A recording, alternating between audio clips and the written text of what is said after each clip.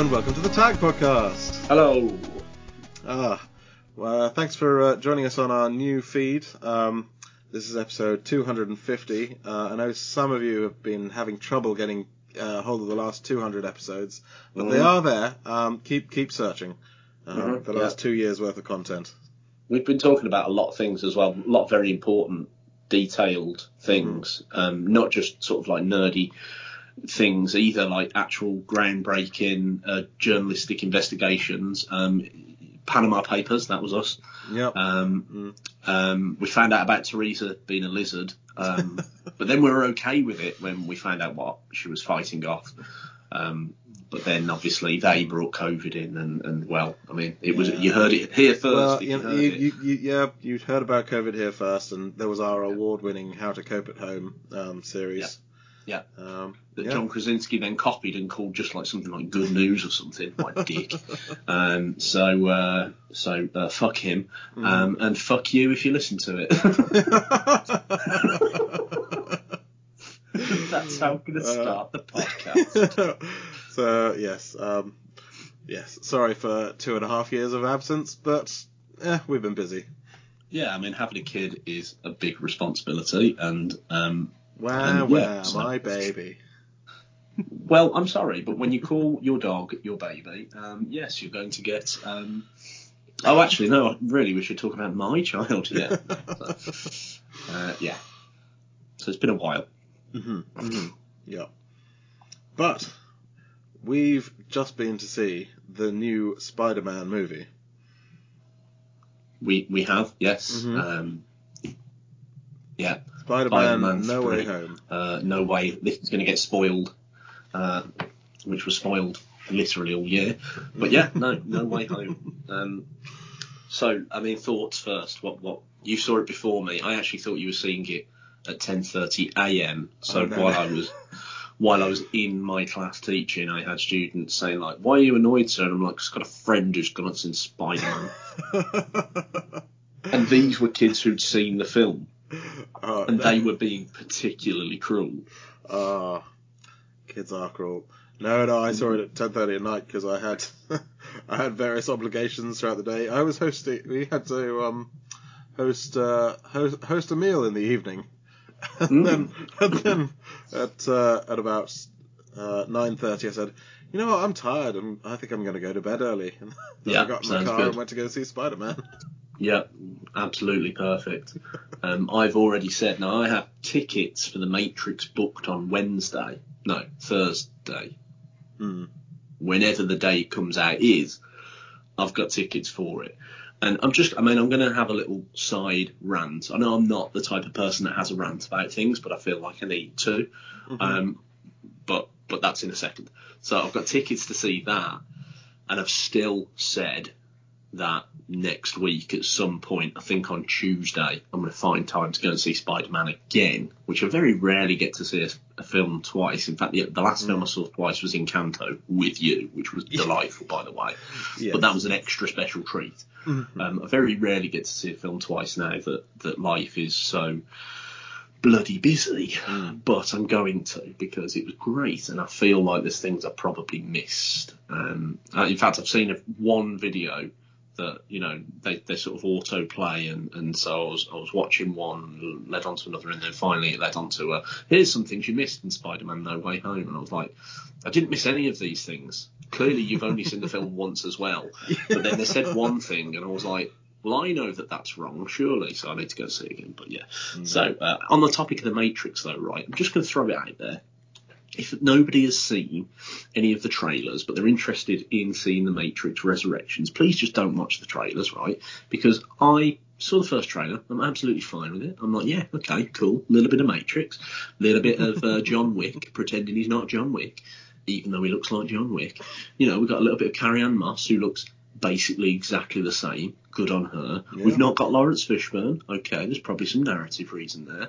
And all of a sudden we've got like Jonathan Groff and Neil Patrick Harris. Okay, interesting. Right, yeah, okay, I'm in. You know, you've got me. You used the song White Rabbit like you did the first time.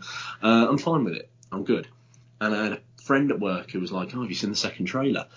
I said, no. With the Matrix, it's such a mysterious thing anyway. I'm not bothered. I'm hooked.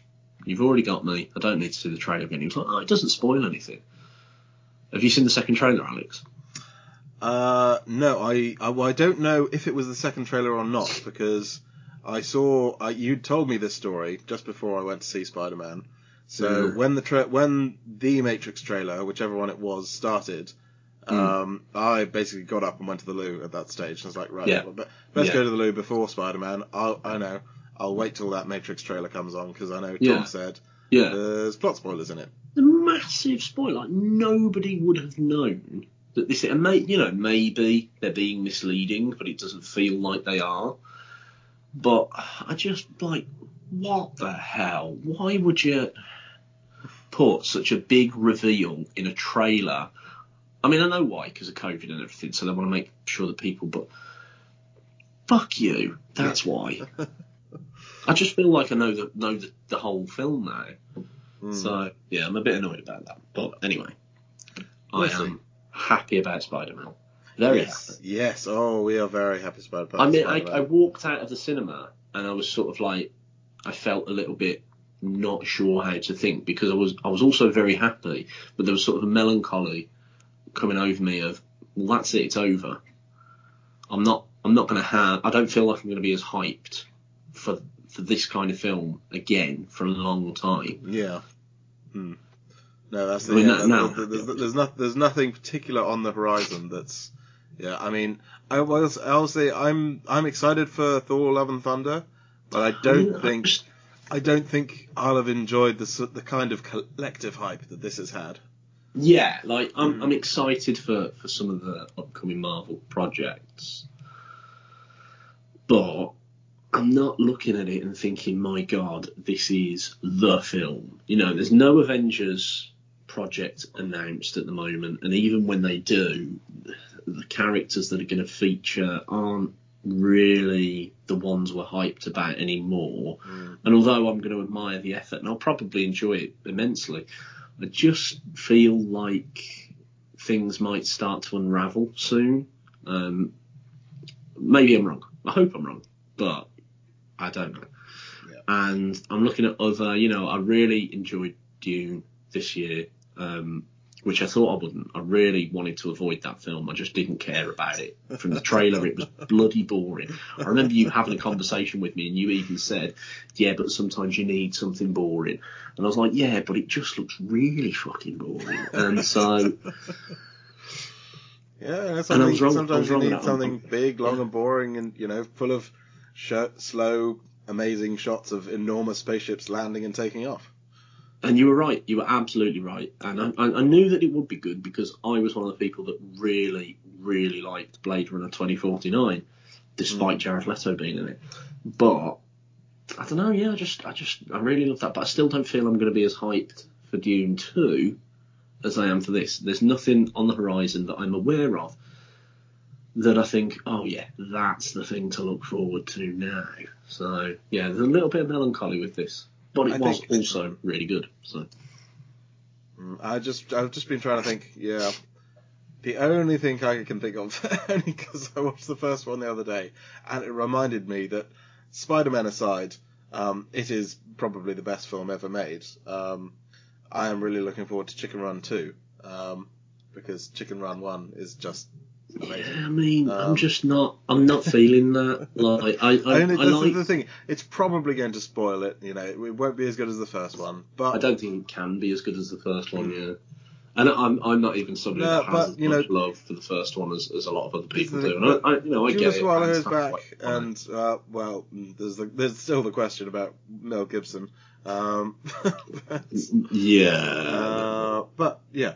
Chicken Run is the perfect film. More Chicken Run would be more Chicken Run. There's nothing that I'm aware of coming out now that I'm excited about as much as this. There's films I'm excited about, but not as much as this by any stretch. Oh yeah, no. Well, I think with a longer marketing run, I could have got quite hyped about The Matrix, but I also feel like they've already ruined the trailer. Sorry, they've already ruined the film with the trailer. I don't know. Yeah, I don't think there's going to be anything I'm hyped about for a while now. But then I felt that way about Endgame, and then here we are. So, yeah. Well, we never did a follow up to our Endgame predictions podcast. it was good. It was good. Yeah, that's I can't remember what our Endgame predictions were, but let's say I won. I remember that I won. Yeah. Oh yeah, I'm pretty sure I won. So that's fine. In the same sense. I feel like I've won the predictions here as well. Bullshit, have you? All right, I feel like let's get into our predictions. Okay. Okay. All right. Let's do yours first then, since you're so confident that you think I'm very confident. Right. Okay. So, I sent these to you, so you're aware of them. Yeah, we both sent each other our predictions first, so you know these were written down. They can't be faked or falsified. Yeah. Okay. And we're willing to testify in court to that. Mm-hmm. 3 predictions each. When I sue you because I won. So, prediction 1, because the film was great anyway. That's I was just very pleased with the film. I was very excited going in. But some people, when they saw the first trailer especially, felt like there was something off about Doctor Strange. And I kind of agreed that the performance that in the trailer that Benedict Cumberbatch was giving was a bit different to what we've seen so far, but I also didn't think it was out of the realm of possibilities of Doctor Strange to become a little bit more like Tony Stark and a little bit more cocky, considering that, spoilers for Endgame, by the way, if you've not seen it, I mean, it's been like 3 years, so fuck you, that Tony Stark is dead. We don't have that cocky person, so I can kind of see Doctor Strange becoming that. So my first prediction was, despite all the Reddit detectives, Doctor Strange is totally legit, no tricks, he just wants to help Peter. Specifically, there's going to be no Mephisto, despite the allusion to that One More Day storyline. And, I mean, that comes off the back of WandaVision as well, doesn't it? Because I was one of the people that was convinced that we were going to get some illusion, some idea that in the WandaVision, either Mephisto or some kind of darker entity was behind it all, and it wasn't just Agatha Harkness involved. And then in the last episode, we got a witch fighting a witch, a robot fighting a robot, and a speedster fighting a speedster. So that was fun. I don't know where all these. Well, I know where. But Reddit, Reddit. The particular obsession with Mephisto, I just don't particularly see it myself. I mean, I've read some of the comics and Mephisto's not a bad character, but the particular obsession with him and being sure that he's going to turn up in the MCU at some point, it's like, well, I've never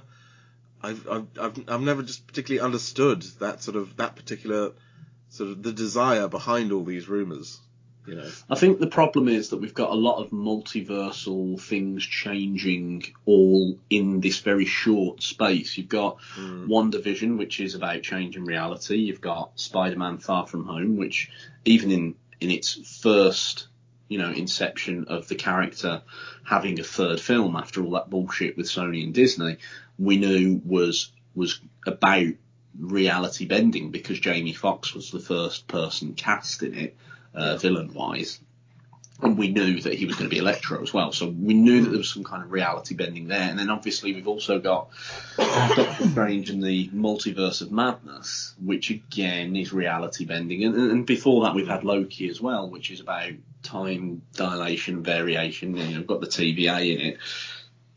So I feel like the point that some people have held on to, despite the fact that there's actually been fucking nothing, literally no on-screen nod to Mephisto, people are holding on to the idea that because Mephisto's bigger storylines tend to be about changing reality, and specifically with WandaVision, he is tied to the introduction of the two kids in the actual universe before, before and after they are just illusions.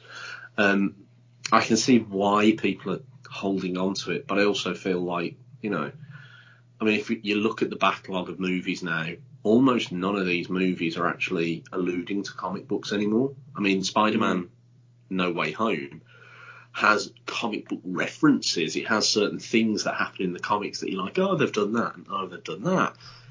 But it's not based on a comic book storyline. In fact, the last time we got that, and it was still it was a bastardization. It was a good bastardization, but it was a complete alteration of the original script, was Civil War. We got Infinity War, which was a nod to the Infinity Saga, but again, we are looking at allusions and little nods. Nothing actually. Well, no, there was. I think the exception to that is the Thor films, both the last one and the one coming up. The last one was very, had its roots very firmly in Planet Hulk.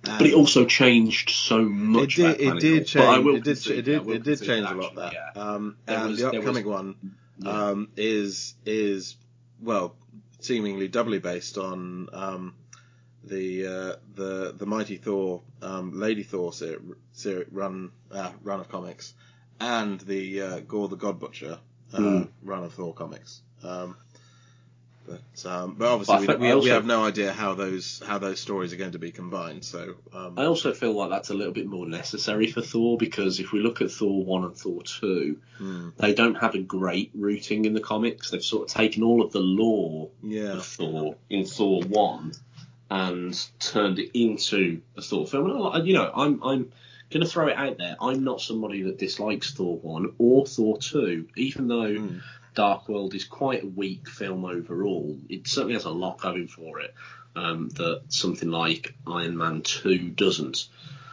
Well, the thing is, they were so loose with the source material in Dark World, because Malekith in the comics is a brilliant villain. He's great. He's so charismatic. Yeah, he's charismatic. He's essentially kind of the Joker figure of the Thor canon. And they just made him the most boring, dour-faced Christopher Eccleston motherfucker you could imagine.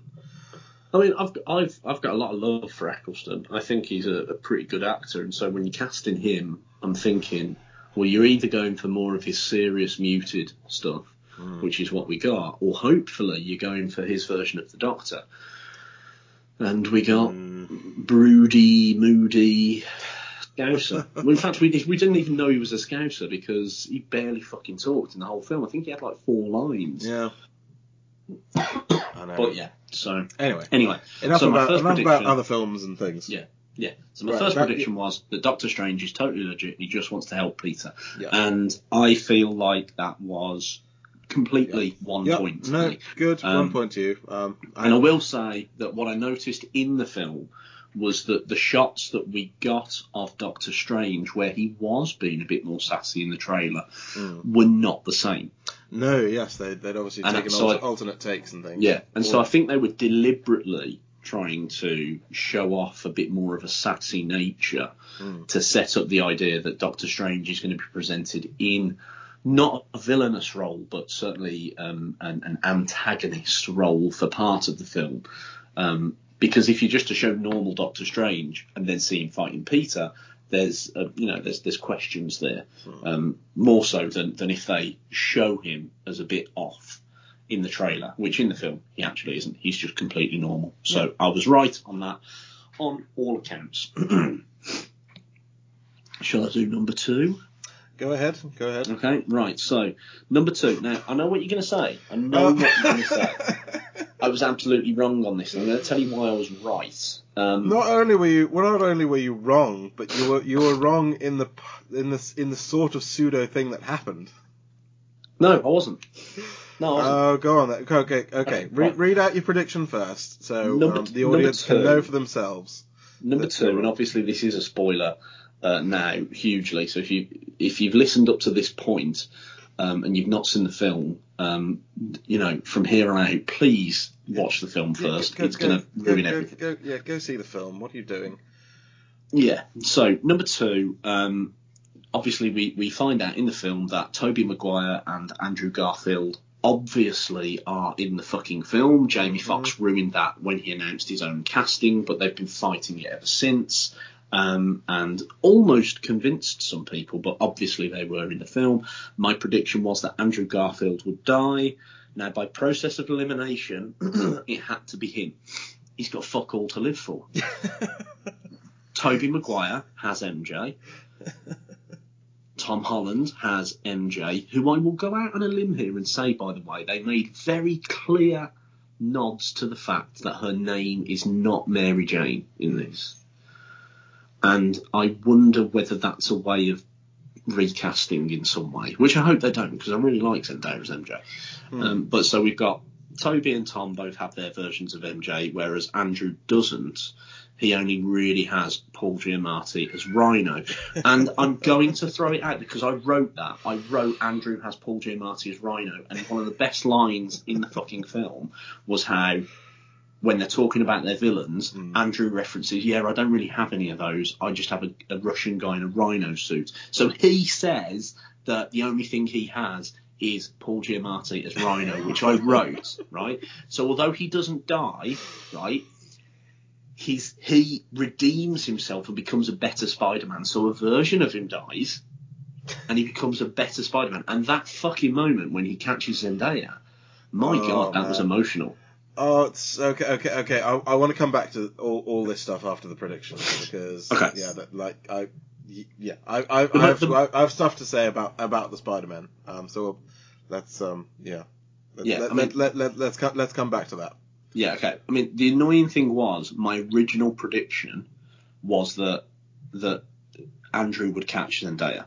I genuinely was going to do that, and I didn't do it because I thought it's too obvious that that's what will happen. Yeah.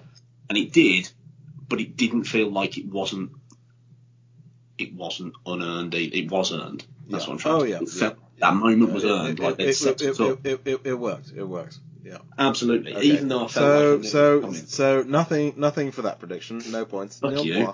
Number 3. I feel like I want a note on my permanent file. Number 3. Just because. Number 3. And I feel like this is a win. The climax will be set up by Tom Holland being naive enough to let Willem Dafoe manipulate him somehow, but saved by Doc Ock helping him somehow. Both of those things do happen. Yeah, but not at the climax. I'm going to give you a half point here. Okay. I think you're definitely on the money with the Doc Ock. You know, he didn't save the whole film, but yeah. No, but I didn't say that he saved the whole. I just said no. They could not beat Electro. He was overpowering them because of the power of the arc reactor. Yeah. It was that part good. Yeah, Willem Dafoe. Yes, he was manipulated by him, but you could also argue he was manipulated by Aunt May more than Willem Dafoe, more than the Goblin. And it wasn't at the climax. I mean, I didn't say it would be the climax. I said it would be set up. The climax will be set up. I will agree to disagree. I would say Act 2 was set up by him being naive enough to let Willem Dafoe, but I'll give you a good solid half point. So we've got and I also get a half point for saying that Andrew Garfield only has Paul Giamatti. No, I don't think so. No. Good. All right. Okay. That wasn't a prediction. That was just. It was written that was just a statement of films we've already seen. I'm going to be very cruel on your points. I'm just going to throw that out. All right, okay. Let's go to mine. We'll come back to our other things we predicted or said. Yeah. Okay, my predictions. Okay, number one. I said we will hear the Sam Raimi Spider-Man theme because they'd be fools not to use it. We did hear it. It was definitely in the film, but I will concede that this should only be half a point because it wasn't the big grand version of that theme that we should have had. because going back and watching the earlier Spider-Man films, the last few weeks, my God, is the music good in the Raimi films.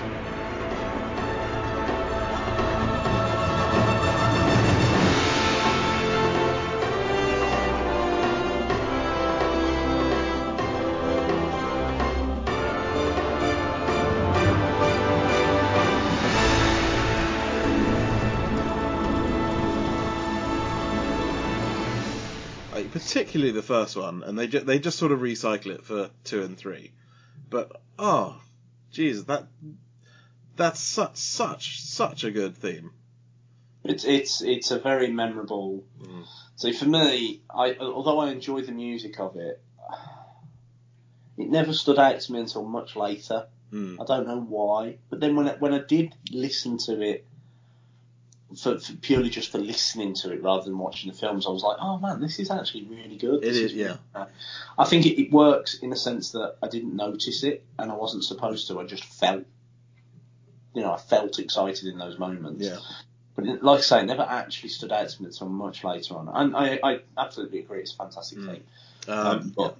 I say we did hear it. There was a couple of times actually we heard it. Yes, but it was only quietly sort of starting up the beginning of scenes. Whereas I was hoping we'd get it, as they were swinging through the city or something. Yeah, no. And this was very much Tom Holland's film as well, which I liked. So I understand why they didn't do it. And that's because I still feel like each character, each Spider-Man had a really strong climactic moment. In the case of Andrew Garfield, he overcame everything with the catch, and then there was that end scene with Toby looking at just looking fucking silent. We're coming back to that. We're coming back to that later. Okay. Prediction number 2. Theme-wise, I was just going to say theme-wise, I do think, if I remember rightly, there was a scene. Maybe it was when they start swinging all together and they work as a team. Where you do hear all 3 themes in one track, I think. Yeah, I didn't.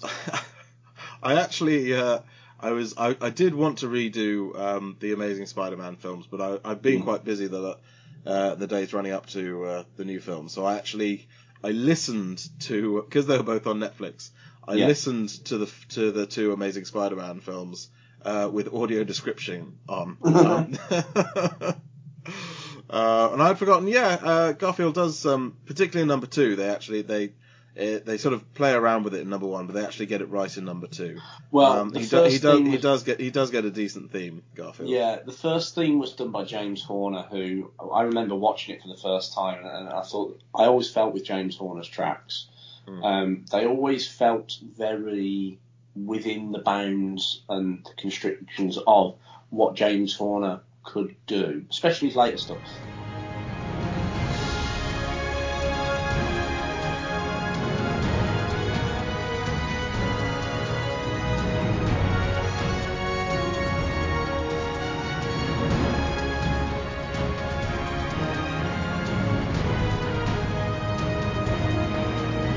To me, everything sounded like Titanic. So Avatar, true. Amazing Spider-Man, all feels like Titanic. And don't get me wrong, Titanic is one of the greatest films ever made, and I will fist fight anyone who disagrees. And part of that is the music, but everything he's done since feels like, that was his peak. That was his pièce de résistance. And so I now feel like ever since then, until the day he died, everything he'd done just sounded like a variation of that. So when Spider-Man and the cranes, he's swinging, the cranes turn, and there's that big moment where the city is on his side and he's helping them.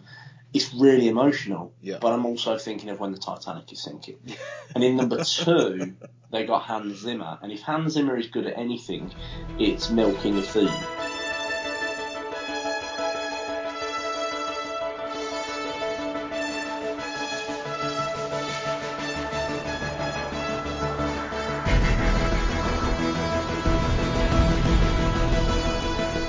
So, you know, and I like Hans Zimmer. I've got a lot of time for him, but he does, again, have a very set structure to his songs a lot of the time. Yeah. The only time I'd say that really differs, he was very wide in his variety, was maybe Dune, most recently.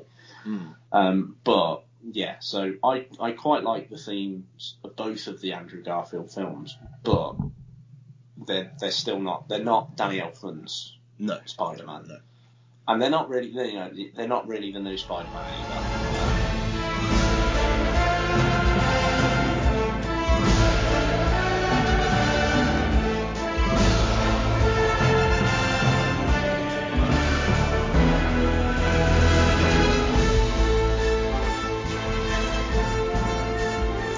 Although I don't think that's as memorable. No, yeah. It's noticeable, but not memorable. Okay, prediction two. Number 2, I predicted Kirsten Dunst would be in the film. She wasn't. She should have been by the laws of the film. You know, all the people who knew Peter Parker was Spider-Man. You know, were sucked into that world. So, you know, she should have been there, but she wasn't. Yeah, no, nil point. Moving on. You know, I can own when I got something wrong. Well, because your entire prediction was 5 words. Kirsten Dunst is in it, whereas mine actually used the line. Moving on, prediction number 3, and this one, I fucking smashed out of the park. This one, I think you cheated. So fuck you. Did I cheat? I'll Okay. explain why. My prediction. Garfield and Holland will think it's cool and or gross that Maguire's webbing comes out of him. Nailed it. Right on the money. Thank you very much. No, you didn't. And I'll tell you why. Because the leaked footage of Andrew Garfield, if anyone fuck you. I'm not some Reddit loser who looks at leaked footage. Which I could... I'm not saying you were on Reddit. I'm saying you might have had a chat with me about it, or you might have anything. But no, this was a pure prediction. The one bit of leaked footage that nobody could disprove, and motherfuckers tried. Even Corridor Crew got in on it and were like, no, it's real because of this.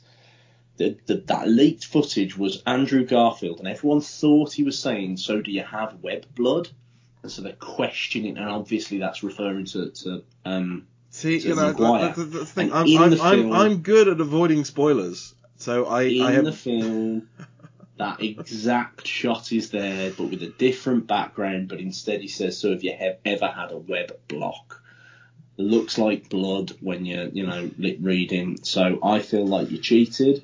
So nil point. No, that's a full solid point. So basically, Okay, well, I mean, I could take a full point for the first one, but I'm being gracious and taking a half point. So that's 1.5 points each. So it's a draw. 1.5 each. Fine. Okay. Right. Did you predict something that wouldn't happen though? We both had predictions that we hoped wouldn't happen. Yeah. It's not something we said definitely wouldn't happen. Things we hoped wouldn't happen. And I think you're wrong on this one as well. All right, since we're talking about it, my hope for something that wouldn't happen, I said, the thing I hope doesn't happen is Ned becomes a Spider-Man. Ned didn't become a Spider-Man, and I'm glad he didn't. Ned became something more than a Ned in this film. That's fine. Ned's allowed to become whatever he wants. I just didn't want him to be a Spider-Man. I didn't, I didn't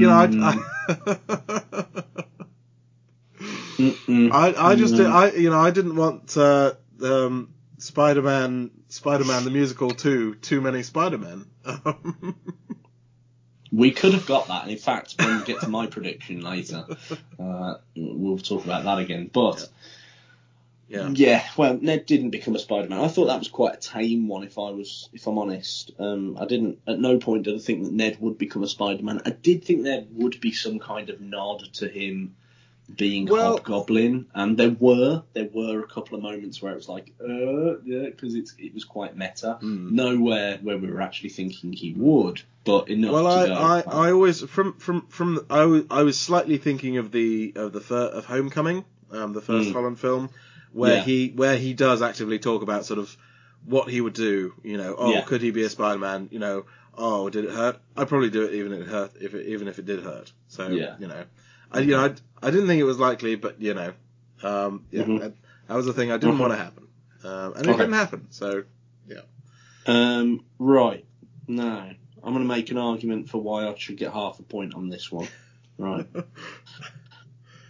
And hear me out, right? Okay, because I'm kind of along the right lines. Okay, well, let's hear it first. The one thing you hope doesn't happen. One thing I hoped wouldn't happen. MCU Spider-Man makes a sacrifice play, and here's the part where I veer off, but I get back on track again, and gets lost in the multiverse, allowing him to appear in lesser developed, self-contained adventures with Sony exclusive characters, whilst still technically being a part of the MCU. Now, although... No, I agree that that I'm kind of along the right lines actually, but I'm glad that it worked. So I'm willing to actually not have the point for this because it didn't work the way that I hoped it wouldn't. It worked in the way that is really good for the story. So obviously, the end of the film, as you and anyone listening who's seen the film knows, Peter decides that after everyone's forgotten who he is, he promises his friends that he will make them remember, and he makes the active decision to not do that to keep them safe. And so he moves into his shitty apartment. He's got a police scanner on his phone, very Spider-Man 1 and 2 era kind of Toby shitty apartment police scanner, nod there, and makes his own real Spider-Man costume and shakes off the shadow of Tony Stark, but nobody remembers who he is, and so he decides that he's going to be the friendly neighbourhood Spider-Man that we know, and shockingly we realise that all three of these movies have become the thing that they promised they wouldn't do, which is an origin story for the real Peter Parker, for the real Spider-Man, not fighting space aliens and that kind of Peter Parker. Yeah. So he does make the sacrifice play, and because of that, he can now appear because there are no ties to any of the characters in the MCU because none of them remember him. Because of this spell, he can appear in lesser developed Sony exclusive character movies. For example, the post-credits scene gives us the indication that the next film, or at least one on the roster, will in some way feature Venom against Spider-Man. Yeah. So whether that is a Marvel or a Sony production is to be determined, I expect, by the fact that Tom Hardy, who does appear in the film very briefly, disappears. I expect it will be MCU. I think that's the setup to the fact that we now have Venom in the MCU, but it's not Tom Hardy, which I'm fine with. I'm actually happy about, because I think Tom Hardy is doing a perfectly okay job at Venom. I mostly liked Venom 2. It was adequately satisfactory. It was good enough for me not to dislike it. There were certainly moments that I actively enjoyed. There were moments that not so much. I felt like that Stephen Graham's character was ridiculously underdeveloped, and that's through no fault of his own. But I would, if they're going to do Toxin, then I want to see him as Toxin. So I'm hoping that's where Venom 3 inevitably goes. So we've got Spider-Man has made the sacrifice play. He can now appear in these Sony exclusive films that aren't part of the MCU because of that. But I'm glad it happened that way and not the way that I hoped that it wouldn't. So I'm willing to not have a point because I'm happy. I would say the way you worded it didn't happen. So you're all right. You're fine. You're covered. Yeah. Okay. So, do you want to talk about our ridiculous wish first, or do you want to talk about? Well, let's cover the ridiculous wishes first, just quickly. So this is the end of our predictions. We each had one ridiculous wish that we didn't think would happen, but we really hoped would happen. So my one ridiculous wish that I hoped would happen but knew wouldn't, and it didn't, was we would get an army of Spider-Man, yes. Army of Spider-Men, including, but not limited to, Donald Glover as a grown-up Miles Morales, and we did get a nice moment with Jamie Foxx referencing there's got to be a universe somewhere where there's a Black Spider-Man. Yeah. And we'll talk about that again in a second. Nick Cage as Spider-Man Noir in real life, because we don't have to have animated characters that just appear animated. And if that second post-credit scene goes to tell us anything, that's true, that animated characters might appear in live-action films. And just for the fun of it, Jake Gyllenhaal as Ben Reilly, considering that Jake Gyllenhaal was obviously featured in the film at the very start of the film as Mysterio from the previous Spider-Man film, but also anybody who's aware of the Spider-Man films knows that there were two people up for the role of Spider-Man. There was Jake Gyllenhaal and there was Tobey Maguire. Tobey got it, Jake Gyllenhaal didn't get it, but as far as I'm aware, Jake Gyllenhaal was quite far in the process of the casting when they made that decision, and so it would just be fun to see him as Ben Reilly, considering that the relationship between Ben Reilly and Peter Parker is that sort of clone-based kind of, it would just be fun for him to interact with Tobey Maguire, knowing the history of that. Yeah. It didn't happen. It probably should have, but oh well. I think if that had happened, Toby and Andrew wouldn't have got enough screen time, and I was so excited to see them, and by the end wanted to see so much more of them, but also happy with how much I had seen them in the film, because it could have been so much less.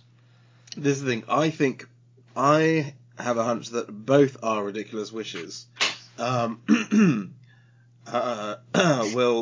sort of in their own way be reasons why the second Into the Spider-Verse film has been split into two films. Yes, I feel like we were both influenced by Into the Spider-Verse with our ridiculous wishes. Okay, because my ridiculous wish, which didn't happen, you never know, they might have been in the background somewhere, but it doesn't count in those purple rift cracks. I'm sure there's someone somewhere online will have drawn up all the sort of figures we see in the rifts that break open in the things. But my ridiculous wish was that we would see the Japanese Spider-Man from the old Japanese Spider-Man TV series with his giant Leopardon robot, which was basically one of the first sort of giant Japanese sort of mecha robots that sort of eventually influenced the Power Rangers and the Megazords, etc. It's really cool. You should go and look it up if you've never seen it before.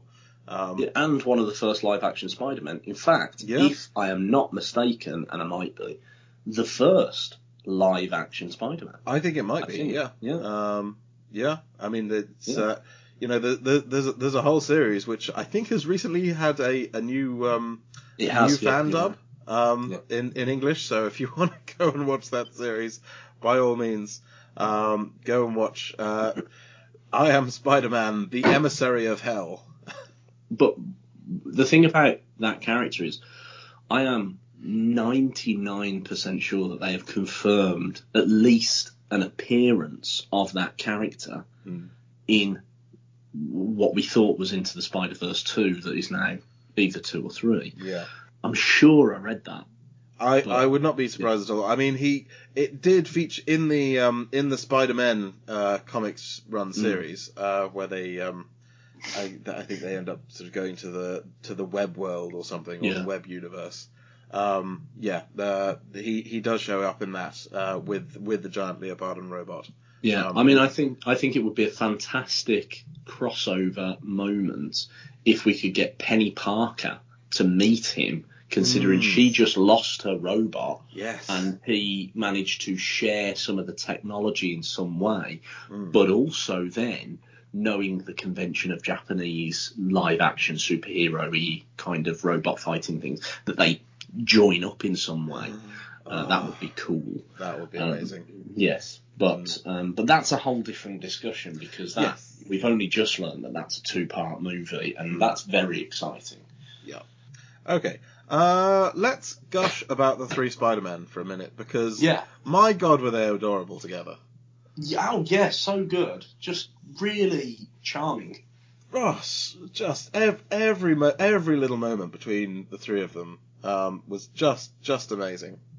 It's funny because if you'd said to me before the movie, who's your favourite live action Spider-Man, Maguire, Garfield, or Holland? I don't know what I would have said because they all have their own thing. You know, you've got Maguire. I think is a better Peter Parker, whereas Maguire, Maguire is a better Peter Parker. Garfield is a better Spider-Man, but then Tom Holland has just the right energy for it, the youthful silliness that I don't think. I think Garfield sometimes takes a bit too far. He's the better teenager.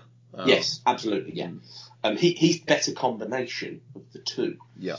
Because even in the first Spider-Man, Tobey Maguire's great, but he still looks 23. But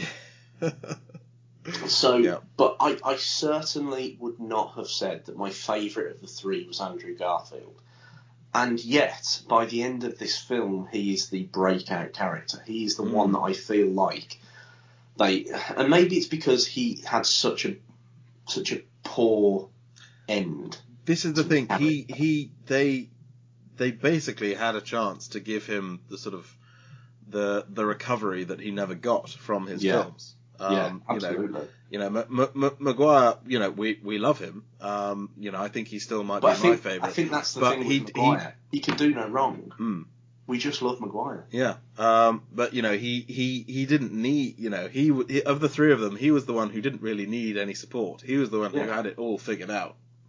And even when we don't like Tobey Maguire, when he is Bully Maguire and he's Emo Parker, we love that, all for the wrong reasons, but we still love that. Whereas when Andrew Garfield has his whole moody moment in number 2, we don't care, really. But yeah, they just did him such a justice, considering that they didn't need to. I know. That little moment where they're, just before the fight and Garfield's sitting down and he's sort of acknowledging that, basically acknowledging that he's the least popular Spider-Man. Yeah. And just Maguire going, it's like, no, what are you talking about? Dude, you're amazing.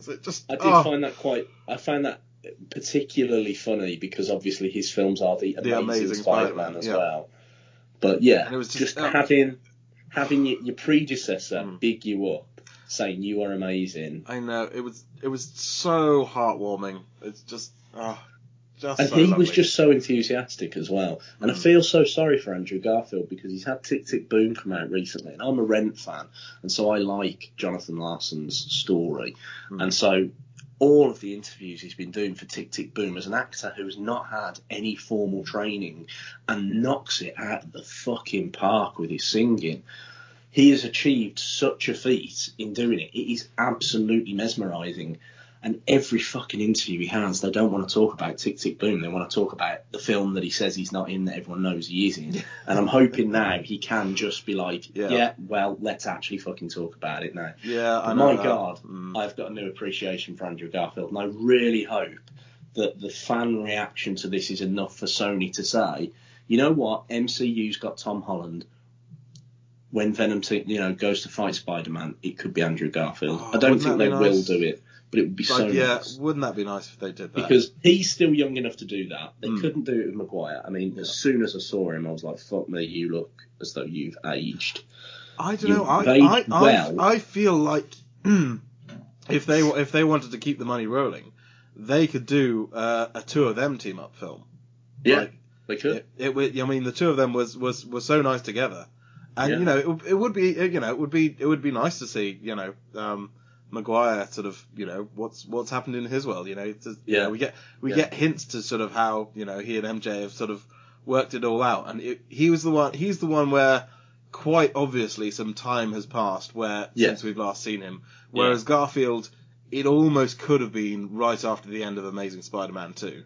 It could have been. There's a couple of things he says where he sort of he indicates that time has passed a little bit, but we don't know how much. Yeah, but not a huge much amount. time. Yeah. But yeah, I think with Toby, they had to acknowledge that time has passed anyway because he looks so different. Yeah. He's got the frame of somebody who, he's still fit, but he's fit for his age. Yeah. And that's not a bad thing. It's just that he isn't Spider-Man anymore. He's not that frame. He's not that figure. No, that said, when he was in the suit, he looked fine. Yeah, so that's the thing. Yeah, I think if we're going to get Maguire back, and there's a very good chance we could because of how popular this film has been, and if there's one thing I know about Tobey Maguire and his gambling addictions, he loves money. So if there's one thing that they could take away from it, it's that what a great moment it would be, and they have absolutely license to do it, to have him into the Spider-Verse in a voice role. Yeah. But I really, If we don't see any of them ever again, just this film was just so nice. Well, this is the thing. I felt with Maguire, with the way that they handled the villains and they handled his story, it was very much a case of his story's over. Everything has come full circle. It's all done. Even the point where, and I'm going to bring up that moment where he's holding the glider and stopping Tom Holland from killing Willem Dafoe, and there's no dialogue at all, and there's just a look, and there's enough understanding between them that he calms Tom Holland down, and then fucking Willem Dafoe stabs him. I thought he was dead. I thought he was dead. Yeah, I was so worried too. I was shocked, but I would have been okay with it. And then just the way he plays it off, he's like, oh yeah, I've been stabbed before, it's fine. I was like, I'm happy that he's not dead, but also I feel like regardless of the situation, the story's over for him. That's it. I don't think we're going to get any more Tobey Maguire Spider-Man unless it's a voice role. No, that's the thing. For me, it's just that sort of, after you finish the story, just wanting to know what the characters went on and did. Who married who, and I don't want to ruin the perfect lives. Just tell me that they're happy. Which he did. He did. He said, they worked it out. They made it work. But I feel like with Andrew Garfield, he's still quite young. He's still got that enthusiasm and that energy. Like he just, every moment he's on screen, it looks like he loves being there. Yeah. Oh, absolutely. I would just love for them to go, you know what, let's bring Andrew back. He was really good in the last film. Let's have him fight Venom. And I'd be so happy with that. That would be, Venom 3, perfect. Yeah. Yeah. He doesn't even have to be the main character either. Have him in a similar amount of screen time role here. Make it a Venom film. Yeah. Yeah, no, absolutely. Yeah. I would love that. Yeah, it would be great. So, those are the three Spider-Men. Obviously, we're very happy with those. I'm glad that there weren't any more. They got the perfect amount of screen time. They all got their own individual moment. Yeah. Andrew Garfield catching Zendaya, and then him nearly crying about it. Oh, and she has no idea why. It was just perfect. It was just such a nice moment. It was really well. They did it so. It was so earned as well. They'd set it up and.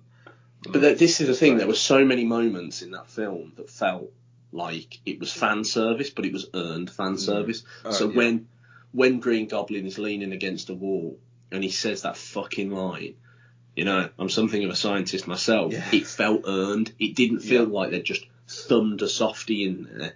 That felt like that was the right thing to say, despite the fact that then everyone in the cinema is howling with laughter. Absolutely.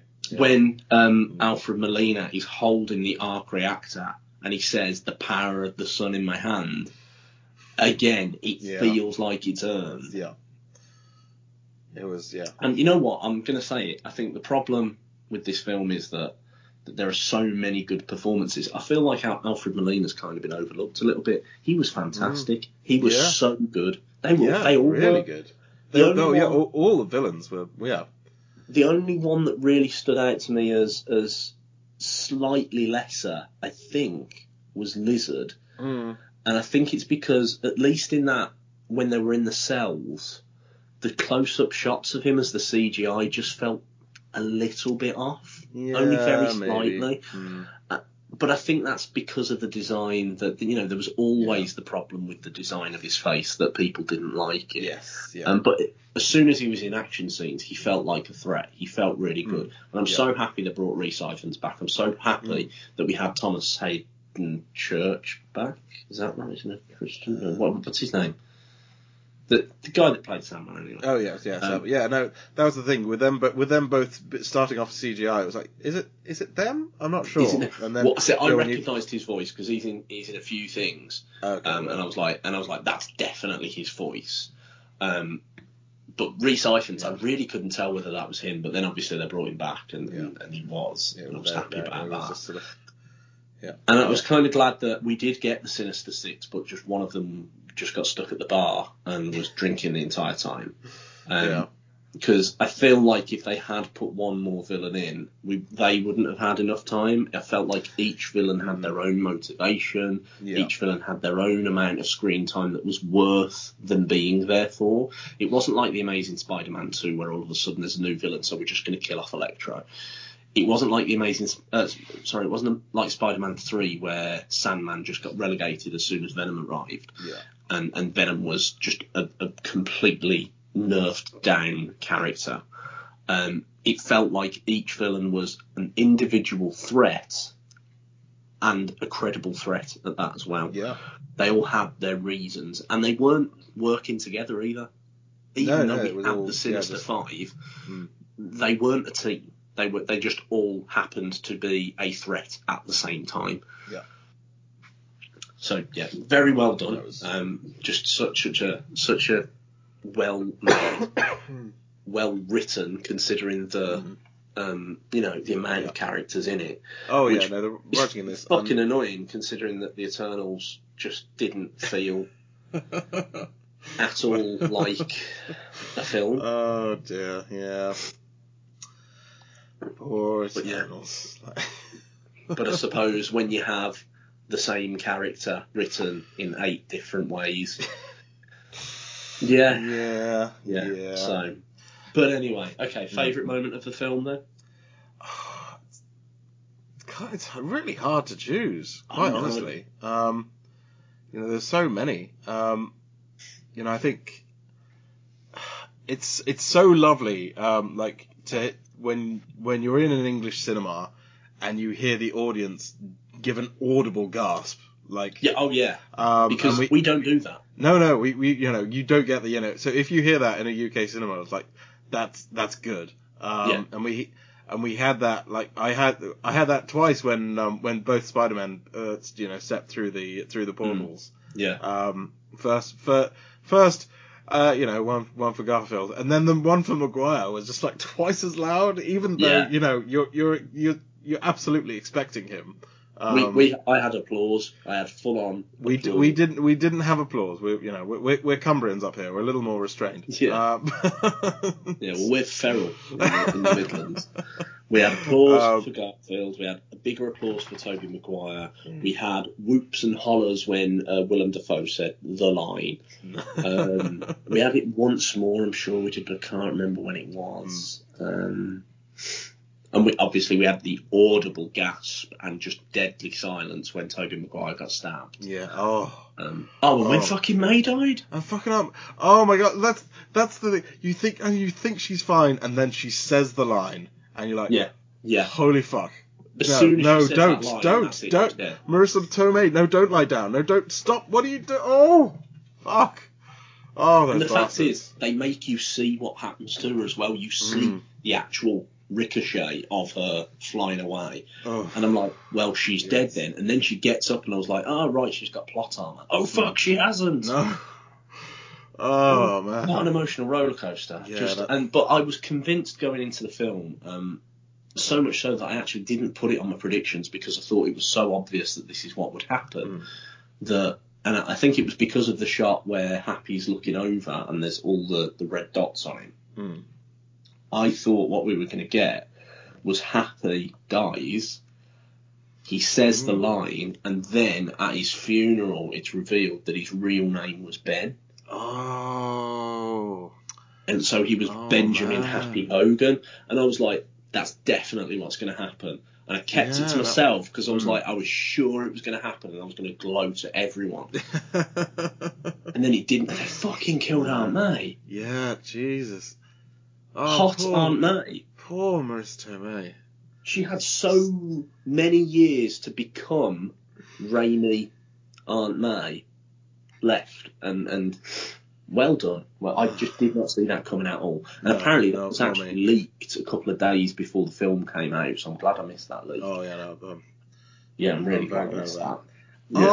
I have a question. Are there any particular disappointments you have with the film? Yes, but they're not real disappointments, I don't think. I really like the original design of Green Goblin from the Raimi films. Yeah. And so when he broke his mask, I absolutely understood why he did it.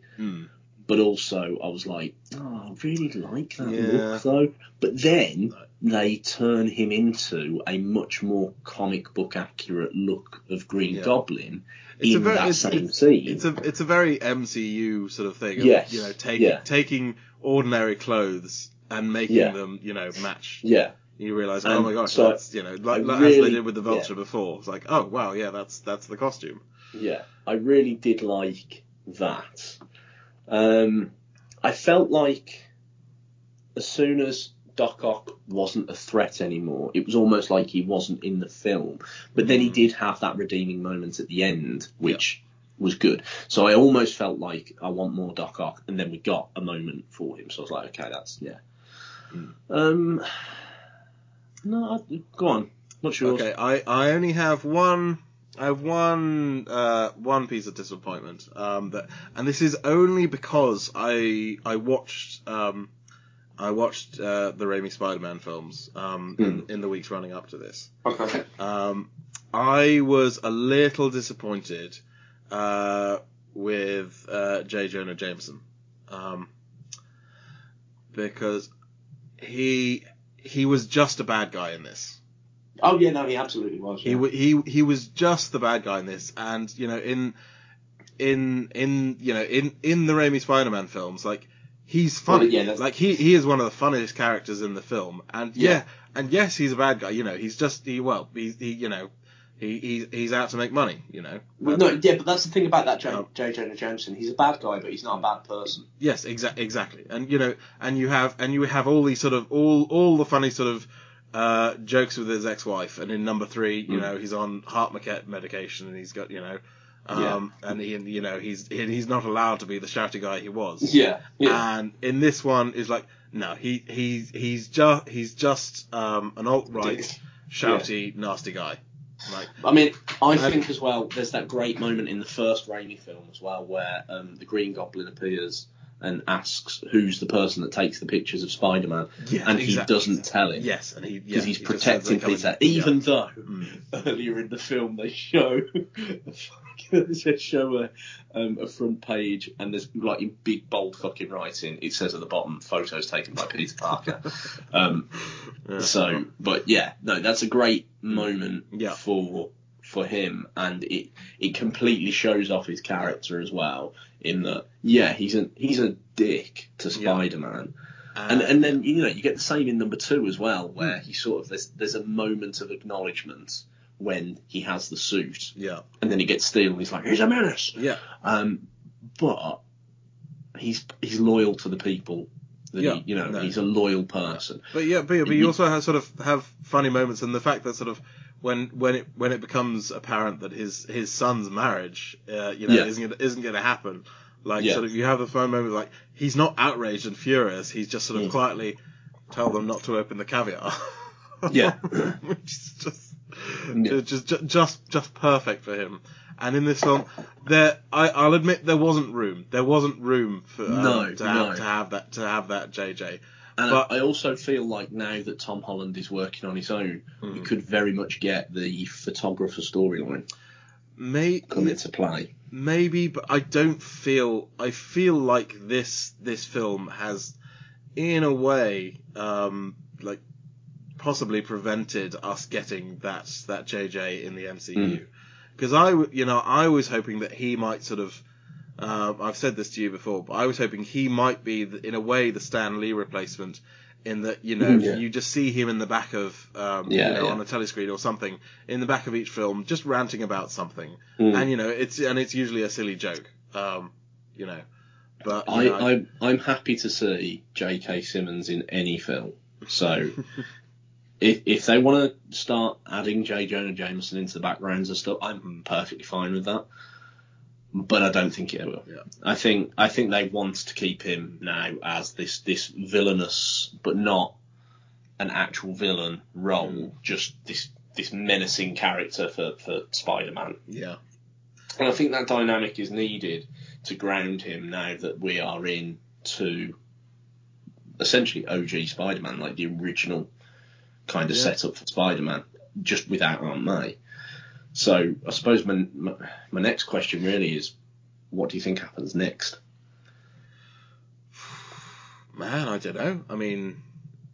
Well, they've said that there are going to be... There's another trilogy. He signed up for, I think, four more films. Okay. And I will also say that, as far as my understanding goes, the outcome of the Sony-Disney deal that was off the table that then came on the table was that they were developing No Way Home at the same time that they were developing something else. They've not said what it is. We've had no indication of where the plot is going, but they've said that there is, and I think Kevin Feige has even confirmed in the last day or so that they are working on Spider-Man 4. So there's clearly a plan. This wasn't just and we're going to end the story there because you know how it goes now because he's real Spider-Man, I think there is a plan. I would like to see an MCU Miles Morales. That's exactly where I think it's going. I think we're going to get. I think we're going to get set up now where Peter is kind of at a crossroads in his life because he fucking is, and he's got nobody now. He's got zero people in his life at all, and I think the next film could be that Miles Morales finds out he has the powers. Because we know he exists in the world because Donald Glover confirms that in Homecoming. Yeah. And so I think we're going to get Miles Morales and Peter Parker because, it's like Tom Holland said as well in that recent interview that got completely taken out of context, in that if he's playing Spider-Man when he's 30, he's done something wrong because he's taking the role away from other people. I think we are going to see, and we've seen it a lot with the other characters as well, we are going to see Spider-Man age. We're going to see Tom Holland again, but I think he's going to take on that mentor role to Miles Morales. Yeah, no, I agree. That's the thing. I hope they deliberately, like Tom Holland still looks annoyingly young. I hope they deliberately start aging him up. Yes, yeah. Because that's another thing I want. I want some time pass now. I would also. I don't think I'd want it in the very next film, but something I would like is maybe a number 2 is if we're going to bring MJ back, I want her basically just to one day walk into his apartment and basically hit him and say, "Oh, what are you doing?" You shut up. She's like she's just angry at him. She's furious. Yeah. Why didn't you tell me? So you promised me you'd come and tell me. Yeah. And I told you I'd find out if you didn't. He said, what, how? He's like, and then so Ned got magic and he got our memories back. That's it. Yeah. This is the thing. There's already in that scene, in that final scene with her when she's working in the diner, there's already a nod to the fact that she must somehow have some kind of hidden memory because she's wearing the necklace that he got her. So there is something there, clearly, because that was a deliberate choice. Apart from Happy, they're the only ones who will have sort of these big holes in their lives that don't really make sense. Yeah. So I do think I expect it will probably be in the next film which is annoying because they've set up this idea that they can. But I almost feel like if they're going to do it in the next film, they need to do it in an Aunt May finding out in Homecoming kind of way. Like, well, that's kind of what I want with this sort of idea that she just she just walks in and she knows, it's not a big thing. It's just But I'd like it to give it some time, because I'd like her and Ned to go to MIT. And graduate and do their thing. They absolutely have the opportunity to just take away that personal side of him for a while, which is why I feel like even more so they're going to introduce a new personal side through the tutelage of another Spider-Man. Yeah. Because that storyline works really well, and I like how Peter Parker changes as a character when he has to take on this more caregiving role, I suppose. Yeah. But and I've just got to say again, they reminded us like 3 times in that film that Zendaya's character's name, although it's MJ, is not Mary Jane. And I hope that is just them going, remember what we said in the first film, even though she's quite clearly his MJ. I wouldn't like them to recast her now. No. Not necessarily recast her, but I wouldn't like them to just bring in this new Mary Jane. I feel like Tom Holland and his MJ are the right ones. Yeah, no, absolutely. Yeah. And I mean, in the comics, the same thing happens after his big reveal in Civil War, and people, eventually the spell is broken for them when they get to know him, and then their memories come back.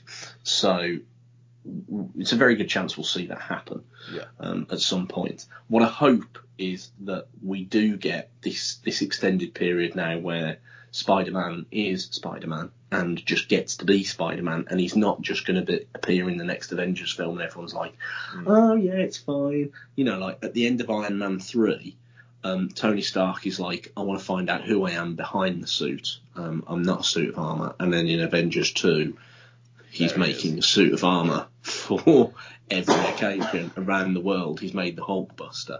And it's like, so everything you established in Iron Man 3 about his character developing has kind of been undone then. Well, that's the Avengers films have a tendency to kind of do that for not just Tony. And I would be happy to have an Avengers film without Spider-Man now. Oh yeah. Yeah, I mean, the thing about Spider-Man that works is that although he has such a colourful, cast of rogues in his gallery, they are relatively low stakes for the most part. Granted, Norman Osborn does become a much wider threat when he gets power, but when you look at some of his most memorable characters, they are small-time crooks, or they're involved in organised crime. They're not Avengers-level threats. He is the friendly neighbourhood Spider-Man, and every now and then he faces a battle that will have bigger ramifications if he loses, but it is still a local threat. Yeah. So, be interesting to see how that goes. But I think the last thing to mention then is that fucking post-credit scene. Yeah. Well, which one? Well, I mean, there's the short one with Tom Hardy where Venom is now a character in the MCU. There is a symbiote in the MCU. That's all we know. So we know at some point over the course of the next however many movies it is in his contract, I think it's 4, but it could be 3, we know that Venom will appear. Because they wouldn't have used that if they weren't going to use it. No, that's the thing. The MCU doesn't leave. It's not like the Andrew Garfield film post-credit scenes where they just set up things that never do anything. Even with Guardians 2 setting up Adam Warlock that felt very, very long, he's coming into the series now. It's happening. It is happening. We'll get there. Yeah. But the other post-credit scene... I quite like that sort of... I kind of hope we get sort of back into the idea of... not for every film, but occasionally, just... Okay, this post-credit scene is just an early trailer. For, I mean, I would have been fine with just a scene from Doctor Strange. But then they released a full trailer. Yeah. And I think there's it's just an extra Easter egg, isn't it? That in the film with Tobey Maguire, they're going to advertise the film that Sam Raimi has made for the MCU. Yeah. No, yeah. I don't know enough about Doctor Strange and other characters to sort of really sort of comment like, oh, this is what I think. Yeah. I'm just sort of we see a lot of loose threads from Doctor Strange 1 coming back. Yeah. I feel like, but I'm not entirely sure. It looked like we got a shot from Doctor Strange 1. It looked like, I've only seen it once. I'm looking forward to seeing it again next week. I'm going to try and confirm whether it is Caecilius that we see in some manner, played by Mads Mikkelsen, who I absolutely have a man crush on. Like, he is just amazing. Really do. You got it bad. I fucking love him. I think he's so brilliant. Who's excited for the new Fantastic Beasts film? On a side note for the Fantastic Beasts film, I've never watched a trailer, that's tried to excite me so much and felt exactly the same as I did when I started watching the trailer. Like, my opinion has always changed, sometimes for the better, sometimes for the worse. But with this, it literally had no effect on me. I wasn't excited. I wasn't anything. I was just like, that's happening there. And that's not because Mads Mikkelsen has replaced Johnny Depp, because I'm actually behind that casting. I understand why they did it. I don't necessarily, find myself on either side of the battle between Depp and Heard. I think they were both awful people to each other. But sounds like it. I also am behind the casting because Johnny Depp was the one that said, you know what, actually, he's really good. And if I have to step down from this, I'm glad it's him taking it. And he was rumoured to be Grindelwald before Johnny Depp was. And as far as my understanding goes, the only reason they didn't go with him was because of casting issues and scheduling issues. So, yeah, Mads Mikkelsen. So, yeah, I'll see it because he's in it. I don't think I'll enjoy it, though. I'm not sure many will. Anyway, yeah, but I'm very excited that possibly looked like him. I mean, I don't know what you know about the film anyway, because there's been some wildly outlandish rumours. I haven't heard anything, and again, you know me, I'm quite good at avoiding all that. There's some wild. I won't say what, because it might be bullshit, but it doesn't look like it will be. But there's some wild rumours about the introduction of a certain character that shouldn't exist in the same way that Tobey Maguire shouldn't exist. A character that shouldn't exist in... Oh, fucking, we didn't mention Daredevil, by the way. Oh, my God. This is the thing. There is so much in that film. There is so much in that film that you just... you forget one of the most amazing things. It's like, holy shit, like, you know what? Yeah, guess what? Netflix stuff, canon. There you are. Yeah. It's in. And not only that, but they could have quite easily done that scene just with a conversation and then play it off like we never said he was Matt Murdock. He's just a lawyer with red glasses on. It's just a nod to a character. But then he catches that fucking brick. Like, how did you do that? I'm a really good lawyer. I'm a really good lawyer. Like, oh my God. Just, mwah. Love it. Yeah. Good. But, I mean, this is the thing, like, with Charlie Cox being in it, that's one thing. But that then confirms, and I know, I mean, are you up to date with Hawkeye? Yes, I'm up to. Yeah, so you know that D'Onofrio is back as well. Yes, yeah. But even if we didn't have that confirmed in Hawkeye, just having Charlie Cox means that Vincent D'Onofrio is the MCU kingpin. And he is far and away just the best casting for that role. He is so good. He is hands down perfect, just flawless as that character. Yeah. So but anyway, right. That's the thing. So, it wasn't. I was enjoying Hawkeye. It was all right. Yeah. Then we got that confirmation. Like at the end of episode 5, I was like, okay, No, I'm genuinely really excited for the finale of this, more so than I have been for any of the series so far. Hawkeye has been my favourite of the series that they've done. I really enjoyed Loki, but it kind of felt like it maybe needed to be one episode shorter. I feel like there was just a bit too much talking at one point. This is the thing. I wish what they would do. You've said this a few times. I've said this a few times, and I haven't said this on the podcast yet because we haven't done one for years. I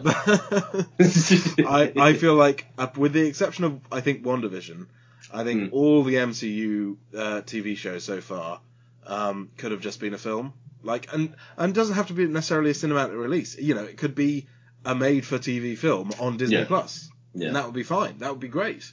But I don't think any of them so far. And I would probably include. I will reserve judgment until the end of the series. But I would probably say Hawkeye probably could have been one as well. I've really enjoyed the slow moments of Hawkeye. That's the thing that makes it stand out for me. With the other ones, with Falcon and the Winter Soldier, the slow moments, other than the dance scene, were fucking boring. With WandaVision, I'm just like on the edge of my seat going, just do something. Do it. WandaVision, I like partly because of the way it started, okay. It needed the format. Good. Okay, fine, TV show. Fine. But I particularly believe it for Falcon Winter Soldier and Loki. I think there was so much waffle and bump in the middle that just could have been cut out and made the story so much better and tighter. And I wouldn't be surprised in the slightest if, they'd early sort of in their life, been pitches for a film rather than TV series. Yeah. Maybe I'm wrong, but that's just how it feels to me watching them. Yeah. But I also feel like it's something that Disney Plus need, and so they're going to continue to create them as series because then it continues to keep viewers subscribed. I know. This is the thing. I'm sort of. When some of the recent announcements, I was like, when they announced Echo, is that really? It's the girl from the Hawkeye series. It's like, really? You think she was charismatic enough to hold her own series? I didn't like her introduction. And I really like her casting. I like how diverse they're being with it. I just don't. Maybe I'm wrong. Yeah, maybe but again, reserve judgment until Just as nothing against the actor, I don't think the character Echo. But I felt the same about Guardians of the Galaxy, and I was wrong about that. So And I remember when they were making Jessica Jones, and I was thinking, well, how are you going to make a fucking series about Jessica Jones and Purple Man? And my God, David Tennant was amazing. So the two TV series I'm looking forward to at the moment are Ms. Marvel and She-Hulk. Well, all right, you're not just wrong, you're stupid, because you've missed off Moon Knight. And if there's anyone that has been fucked over by Disney and by association Disney again, because they now own Fox, it's Oscar Isaac. His Poe Dameron was just like a 3-line character. His version of Apocalypse, I have talked at length to you and anybody else who will listen, because Apocalypse is the best character that Marvel's ever created, and Oscar Isaac was good casting, and yet the film was fucking shit. They have really fucked this man over, and I think now is the opportunity to get it fucking right. I like Oscar Isaac. I think he's a fantastic actor. So I'm hoping, I'm really, really hoping that they can make Moon Knight the character that they need him to be, because frankly, and I'm going to say it's the same about Echo, as somebody that likes the mainstream comics, not the more independent one. I know that they're not really independent because it's Marvel, but you know what I mean, the lesser known characters. Yeah. Nice. Although I understand, that the mental illness and the trauma and everything, and that's part, inherent to his character role. I'm not excited about his series, but I'm excited about Oscar Isaac. So you should be excited for Moon Knight for him, because he's been fucked over. So we need to give him support. Fine. For Oscar Isaac's sake, I hope it's good. But I still can't say I'm on the edge of my seat. I'm sorry. No.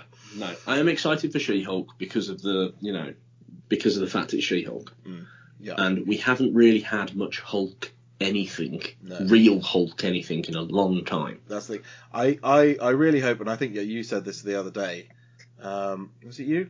That it's basically like MCU Ally McBeal, but It wasn't me that said it. No. Okay, but no, yeah. I hope it is that. I hope. It is that. But yeah, I was MCU Ally McBeal. So yeah, Ally McBeal, but with punchings. Yes. Yeah. And you know what? Actually, I'm going to say I'm really hoping that we see a lot more of Shang-Chi. Shang-Chi was a damn good film. That was a great film. Great film. But I wasn't at all excited about it when it was being released. No. I don't think it was advertised very well, if I'm honest. Yeah, no, it's the trailers were great for it, but it was a brilliant surprise. That's the thing. Yeah. I'm so pleased that I was so surprised with it, because sometimes we like a surprise. Yeah, yeah. I mean, I'm teaching Black Panther at the moment on my course because it's one of the set texts. And we're looking at the industry, and they spent so much money on advertising that film because of it being a risk, because it's the first black superhero in a big budget film, and I will argue with anyone who says that it was Blade, because that was not a big budget film. It was an 18 rated film, blah blah blah blah blah. It's part of the course anyway. Yeah, so first big budget black superhero, and they spent almost as much money on marketing as they did on making the film itself. So, I mean, obviously that's why there was so much marketing. But then you look at Endgame, and you look at the Avengers films, and you look at the Spider-Man films, and you see how much marketing there is, except this Spider-Man film, which was marketed on the mystery of it. And then I look at Shang-Chi, and I'm like, yeah, there was one poster and 2 trailers, and that was about it. And it almost felt like they weren't confident in it. And I look at the Eternals, and I'm like, there was more marketing for the Eternals, and now I know why, because it was fucking shit. But yeah, trying. But I'm excited to see Shang-Chi. I'm excited to see Shang-Chi in other hijinks, because he was just a very fun character, and I didn't think I would like Awkwafina, and she was delightful. That's the thing. That's the thing. They were fun, but without being without being quippy the way so many Marvel characters are. Yeah, they represented something that I think a lot of Marvel characters are missing. In that, I don't look at someone like Bruce Banner anymore and think, you're a real character, you're a real person. I don't look at any of them and I think that's a real person. Yeah. But Shang-Chi, there was enough there that was like, oh, I can see, there was so much amazing chemistry between those two that it really made the film. Yeah, absolutely. But anyway, right, the point that I was making about Doctor Strange and the Multiverse of Madness is there is a rumour that there is a certain character, or possibly group of characters, that are going to appear in some kind of antagonistic multiversal role that might not necessarily be a setup to them being introduced, but without giving too much away, although I feel like I just did. It's Mr. Glass. We're going into the. It's what now? It's Mr. Glass. We're going into the Shyamalan verse. Yes. You're so right without knowing you are as well. Because I was about to say, oh, this, and I was like, no, because that would actually say what I mean. But yeah, so I can't really say. Because it might not be true, but I think it is because of the leaked concept art. But B, I don't feel any of that trailer gave me any indication that it is a multiverse of madness. Until then, we got, in the very last shot, Supreme Evil Darth Strangius, who up until now has been an exclusively animated character. You know what? while we're on the topic of the animated What If series, that last episode was boring. Yeah. It just, I never felt like there were any high stakes, and I think it had the opposite problem to all of the other Marvel products, in that the stories they were telling were so rushed in the half-hour space, I feel like at no point did I feel like I was allowed to get excited, because it was like, no, look, edge of your seat, bang, bang, bang, bang, bang. That's the thing. It was counting too much on our pre-investment in the characters from the main MCU, and it just sort of wasn't there, because like you're telling us that you're telling us at the beginning of each episode, these aren't the characters these are different. There was some episodes I really did enjoy, and there was some that I just think fell a bit flat. And one of them was the zombies episode. It was really good until it ended, and I was like, but this feels like the prologue. And then obviously they've announced that there's going to be a full series of zombies, so I'm much more excited for that than I am of season 2 of What If so far. And I was really excited for What If as well.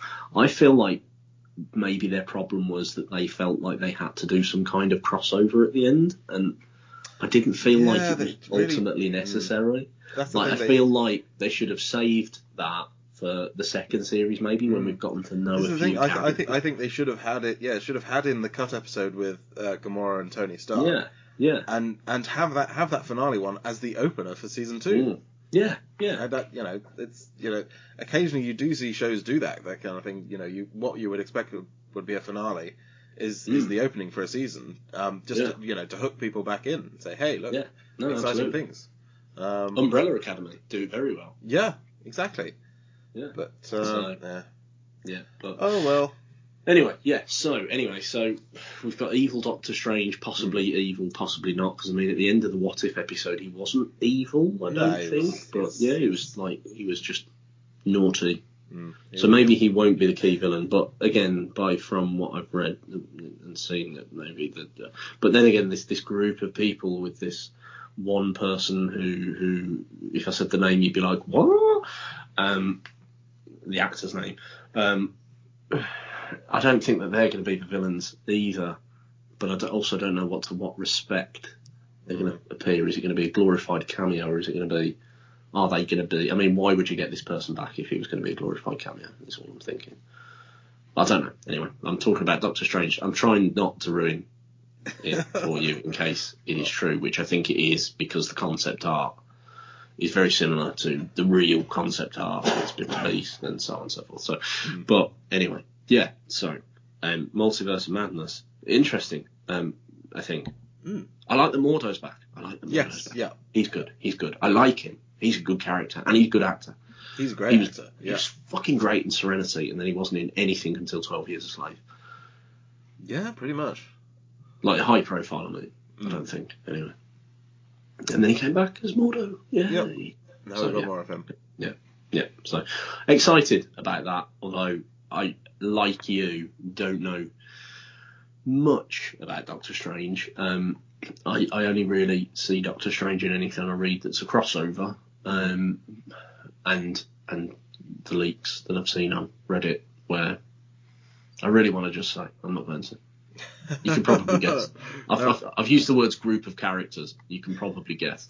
So well, anyone who wants to know, hop on over to Reddit. They're talking about literally nothing else.